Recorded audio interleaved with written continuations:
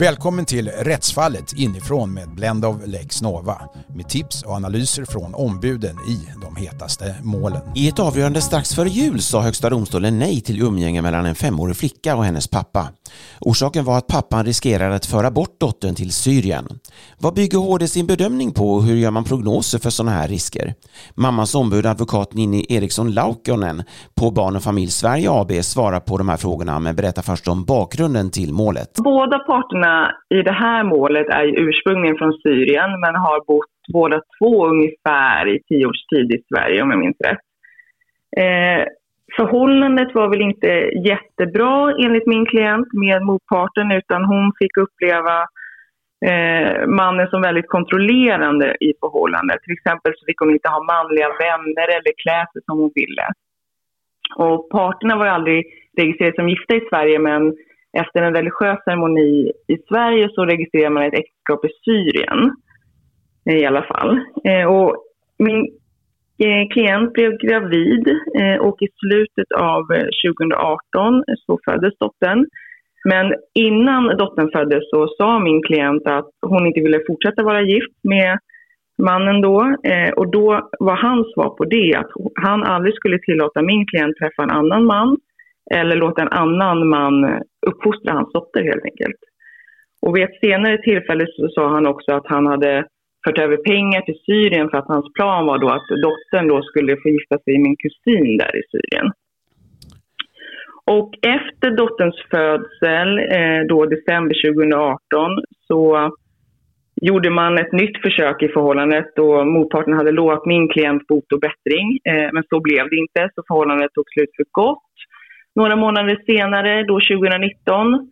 Och efter det så tillät min klient bara pappan då att få träffa barnet i närvaro av henne själv eller någon annan som hon litade på helt enkelt. Och det var ju därför han stämde in i tingsrätten. Ja, då var frågan om umgänge här, och centralt är ett fall i Högsta domstolen då från 1995. Alltså var det 20, nästan 30 år sedan. Ja, precis. Och det är NIA 1995 sidan 727. Och enligt det här fallet så måste det finnas en mer konkret fara för bortförande. Exempel på omständigheter som kan utvisa en sådan konkret risk är faktiska åtgärder som framstår som vidtagna för att förbereda ett senare bortförande eller uttalanden som tyder på det syftet. Vilka omständigheter åberopade du här? Ja, det var en hel del omständigheter faktiskt. Dels så hade han då pappan folkbokfört dottern i Syrien. Och även senare så folkbokförde han sin yngre son från ett annat förhållande även i Syrien. Och sen så hade han också frågat efter en kopia av dotterns pass. Hade frågat min klient om att få det. Och sen så hade min klient också fått ut handlingar från Syrien och Libanon som visade då att motparten hade rest till Syrien, någonting som han själv hävdade inte var möjligt för att han riskerade militärtjänstgöring. Och sen så hade han löpande fört över pengar till Syrien och där fanns det ju en ljudinspelning där han själv sa det, att det var för hans leverne som han förde över de här pengarna och inte för att försörja sin familj som han gjorde gällande i domstolen. Och det var ju en ljudinspelning som motparten åberopade men som vi också då fick åberopa som bevisning. Så det var ganska tacksamt. Och sen fanns det också en konversation med pappan då i det här målet och min klients advokat i Syrien som var väldigt viktig, där då pappan frågar advokaten helt enkelt vilka rättigheter han skulle ha till dottern om min klient gifte om sig med en annan man. Och då är det så att pappan skulle få ensam vårdnad om dottern i Syrien för det fall min klient gifte om sig. Och han sa ju i den konversationen med advokaten att då vill han ha det så för det fall min klient skulle gifta om sig. Och då har inte min klient vågat gifta om sig trots att han har ett nytt förhållande efter det här. Så det var väl ungefär det sammanfattningsvis. Mm. Och tingsrätten kom fram till att pappan vidtagit vissa åtgärder och gjort vissa uttalanden som kan misstänkas vara vidtagna för att förbereda ett senare bortförande då av dottern. Det fanns alltså enligt tingsrätten en viss bortföranderisk, men rätten menade att denna risk skulle kunna reduceras till viss del genom att mamman är tillerkänns vården och ensam så att hon själv kan besluta om dotterns pass, vem som får hämta dottern på förskolan med mera. Hur såg du på det?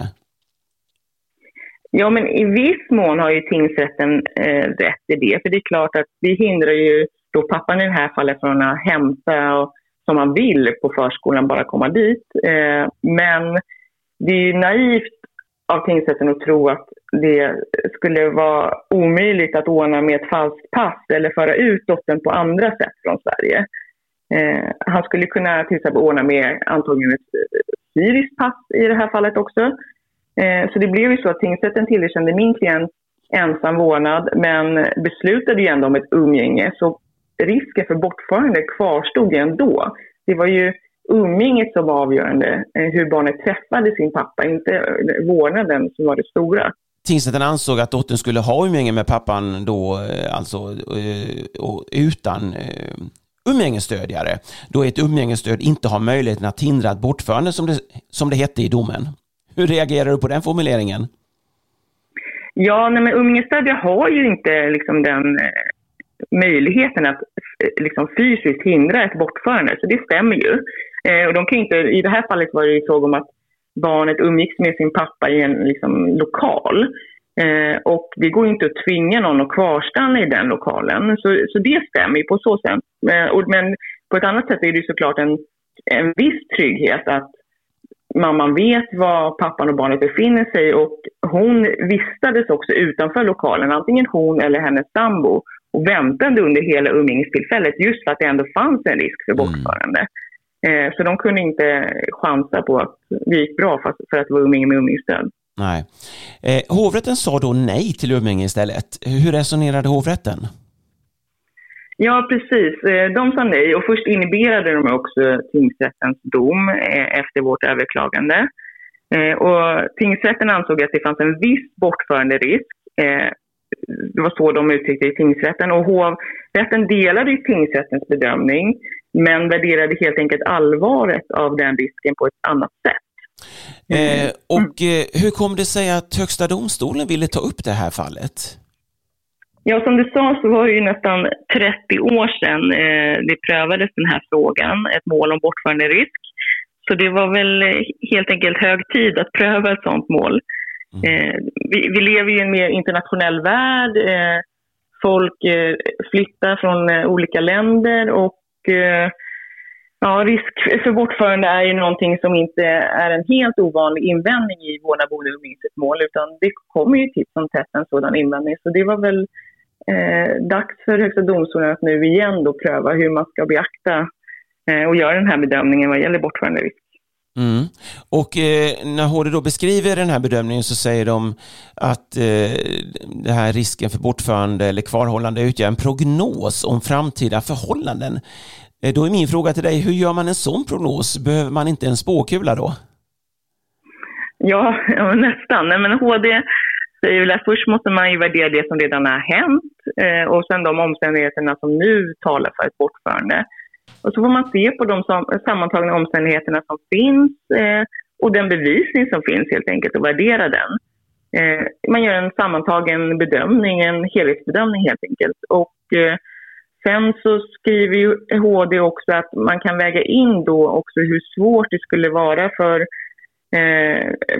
en mamma eller pappa då att återföra barnet eller barnen till Sverige. Och i det här fallet rör det sig om Syrien som sagt, och de har inte tillträtt Haagkonventionen. Så det hade ju varit väldigt svårt att få tillbaka barnet från Syrien. Man kan ju säga att det här då, det handlar ju inte egentligen om att pappan har gjort någonting mot mamman eller dottern i sådana här fall, utan det handlar ju om vad som skulle kunna ske i framtiden genom en prognos. Tycker du inte att det blir en väldiga effekter för den ena föräldern av en sån här prognos? Jo, det blir det ju. Alltså, i en perfekt värld så hade man ju verkligen velat ha den här spåkulan du pratar om för att kunna se in i framtiden. Men man måste ju alltid fokusera på barnet och de risker som finns. Alltså barnets bästa ska ju alltid komma i första rummet i de här målen. Och finns det då en beaktansvärd risk som Högsta domstolen uttrycker det, ja, då får ju det här behovet av umgänge med den andra föräldern stå tillbaka helt enkelt. Det som är säkrast för barnet måste vara det som går först. Just beaktansvärd risk som du talar om här och HD beskriver, är det ett rimligt krav eller? Ska det vara lägre, tycker du? Nej, men jag tycker att det är ett rimligt krav. Det är liksom ett högt krav, men också rimligt för att det finns ju många mål där det nästan slentrianmässigt påstås den här bortförande risken. Och det finns ju mål där bara för att man har ursprung i ett annat land eller har kvar sin familj i ett annat land, det ska inte bara räcka. Man måste ju ha lite mer kött på benen. Så det är ju rimligt att kravet ändå är så pass högt som det är, tycker jag. Mm. HD säger ju att det finns egentligen ingenting som talar emot att han skulle vara lämpad då, den här pappan, som umgängesförälder så att säga, men det är det här risken för bortförande som då ska vägas in, och då pekar HD på flera faktorer som visar att det finns en risk. Kan du nämna de viktigaste där? Ja, då var det ju dels att pappan då hade skrivit till den syriska advokaten och frågat vad som hände om min klient skulle giftas om sig och vad som hände med barnet då och vårdnaden då. Men sen också att han hade folkbokfört dottern i Syrien. Och det hade inte någon funktion, tycker man, om varför ska dottern vara folkbokförd i Syrien om hon aldrig ska leva där. Det är helt onödigt. Och sen även då att han har folkbokfört sin son senare också i Syrien.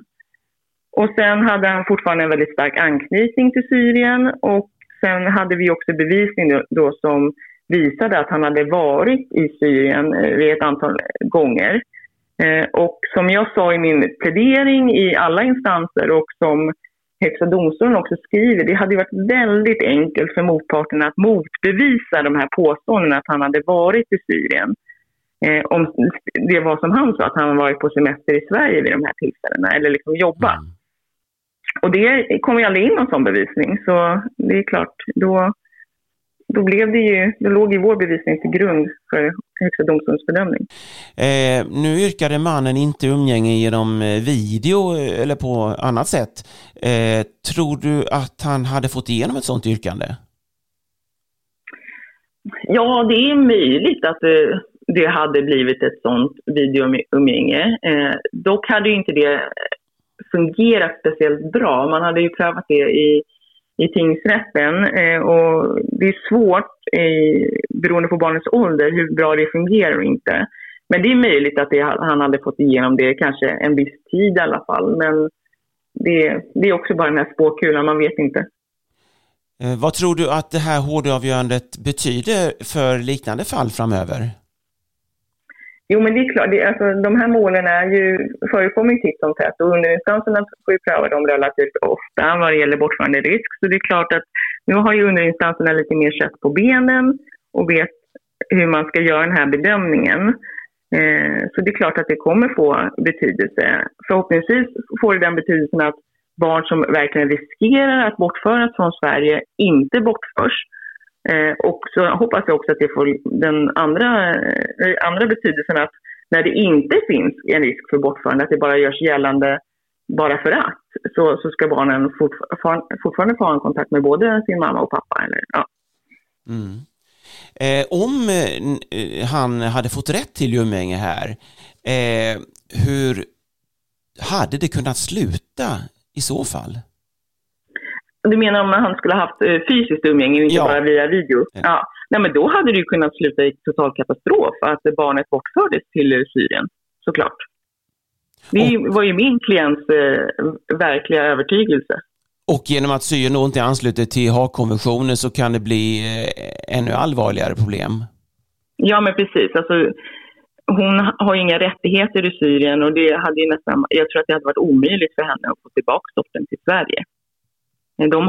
Dottern hade skilt då från sin mamma för resten av livet och från sitt hem här i Sverige och sina kompisar. Så total katastrof hade det blivit. Hur reagerade hon när domen kom? Ja, hon grät av lättnad. Det var ju verkligen, nu kan man ju säga att det är över när det har tragglat liksom genom alla instanser. Så hon var otroligt lättad. Hur känns det för dig som advokat i ett sånt läge? Ja, men jättebra att veta att nu blev det rätt. Det blev ju rätt redan i hovrätten, men sen när Högsta domstolen meddelade prövningsinstans så är det klart att man blir lite orolig. Så det var en lättnadens suck när domen kom, kan jag säga. Och hur känns det att ha varit med att skapa vägledning i de här frågorna som advokat? Jo, men jättekul att få vara i Högsta domstolen. Även om det inte var jag som fick upp målet till Högsta domstolen utan det var motpartsombudet som fick prövningstillstånd, så känns det ändå jättekul för att ha varit och få den erfarenheten i Högsta domstolen. Det sa advokat Nina Eriksson Laukkonen på advokatbyrån Barn och familj Sverige AB. Rättsfallet inifrån är tillbaka om 14 dagar med ett nytt avsnitt.